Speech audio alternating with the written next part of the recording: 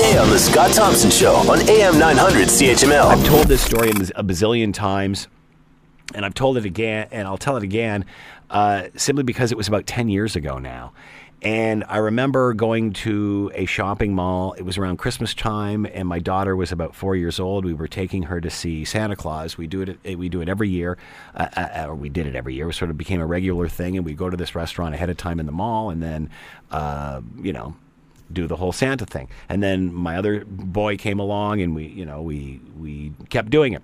So I remember being, this must be 10 years ago, social media just sort of gaining its ground, just sort of gaining traction and not as all-consuming as it is now. And I remember this being around Christmas time. There was a family next to us, very large table, must have been 12, 14 people sitting around the table, various ages from, kids all the way up through to adulthood. And I remember looking over at one point and saying to my wife, "Look at that." And we looked over, and every single member of the family was looking at a device. And instead of the dinner table being filled with laughter, talking, noise, it was dead silent. You could hear people clinking their forks and knives on their plates, because there was no noise coming from this group of 12 to 14 people. Because they weren't talking to each other. Well, maybe they were, but they were all looking down. And I remember saying to my wife at that time, that is unbelievable. Look at that. And now fast forward 10 years later, you go into any restaurant, into any establishment, you'll see the exact same thing. You'll see the exact same thing happening. I've often sat in a situation where I've been out in a restaurant with my wife, and I'll see a young couple, and it's obviously a date. And, one person's on their phone and the other person's kind of staring around the room.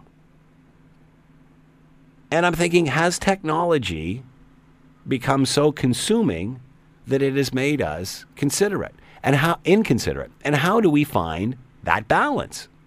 How do we find the balance of, and it was interesting, we had a psychologist on the air last week talking about anxiety.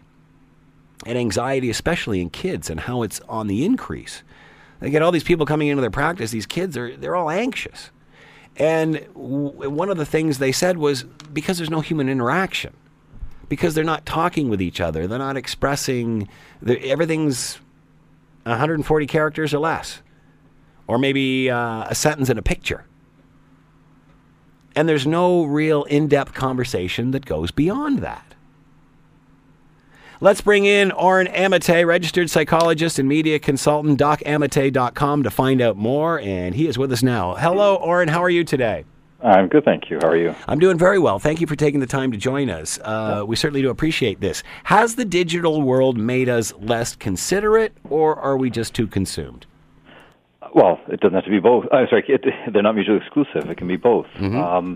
I think, look, I always sound like such a cliche when I say this, but, our evolution our brains haven't changed that much. Technology has, but we haven't. Who we are as these creatures that have been on the planet for hundreds of thousands of years in their current form, okay, that hasn't changed too much. So the fact is, it all boils down to what messaging the parents are giving in their family. Okay, and I don't want to oversimplify it, but as much as technology changes, all right, it's up to the parents to help shape their children so that no matter what the environment looks like, they're able to adapt to it and act functionally, opposite of what you just described for the last 5 minutes. Okay, everything you described, I consider that a breakdown in functioning, but that's because the parents haven't, adapted haven't given the children the tools, haven't modeled for the children the proper way of dealing with these situations, and as you alluded to, with other people.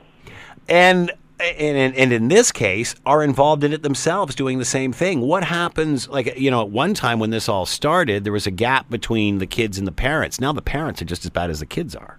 Yeah, they are. And, go to any park, go to any school, performance, go anywhere, hockey arenas, anything, and all the damn parents are on their phones. The kids look up. They don't see their parents, watching them. Yeah. Look, I've got 3 kids. I've had to go through all this stuff, and I'll be on my phone as well sometimes, or computer. But for the most part, I'm engaged with them. And, yes, so the kids are modeling what they're seeing their parents doing.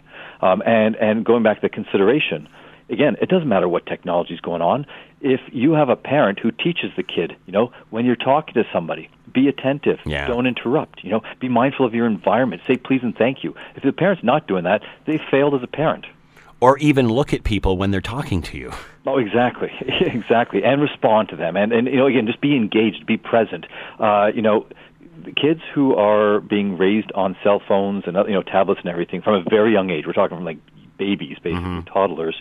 We don't know yet what it's doing to the wiring of the brain. That is messing them up most likely, to some degree. We just don't know how so. But the fact is, even with that, even being messed up that way, our brains are wired for that human face-to-face, eye-to-eye contact. So parents, teach the kids that. And again, look at the parks, look at restaurants. You're not seeing that eye contact between the parents and the kids. Kids talking, parents not even looking at them. So how is the kid learning to be attentive to the people around them? Want to hear more? Download the podcast on iTunes or Google Play and listen to The Scott Thompson Show weekdays from noon to 3 on AM 900 CHML.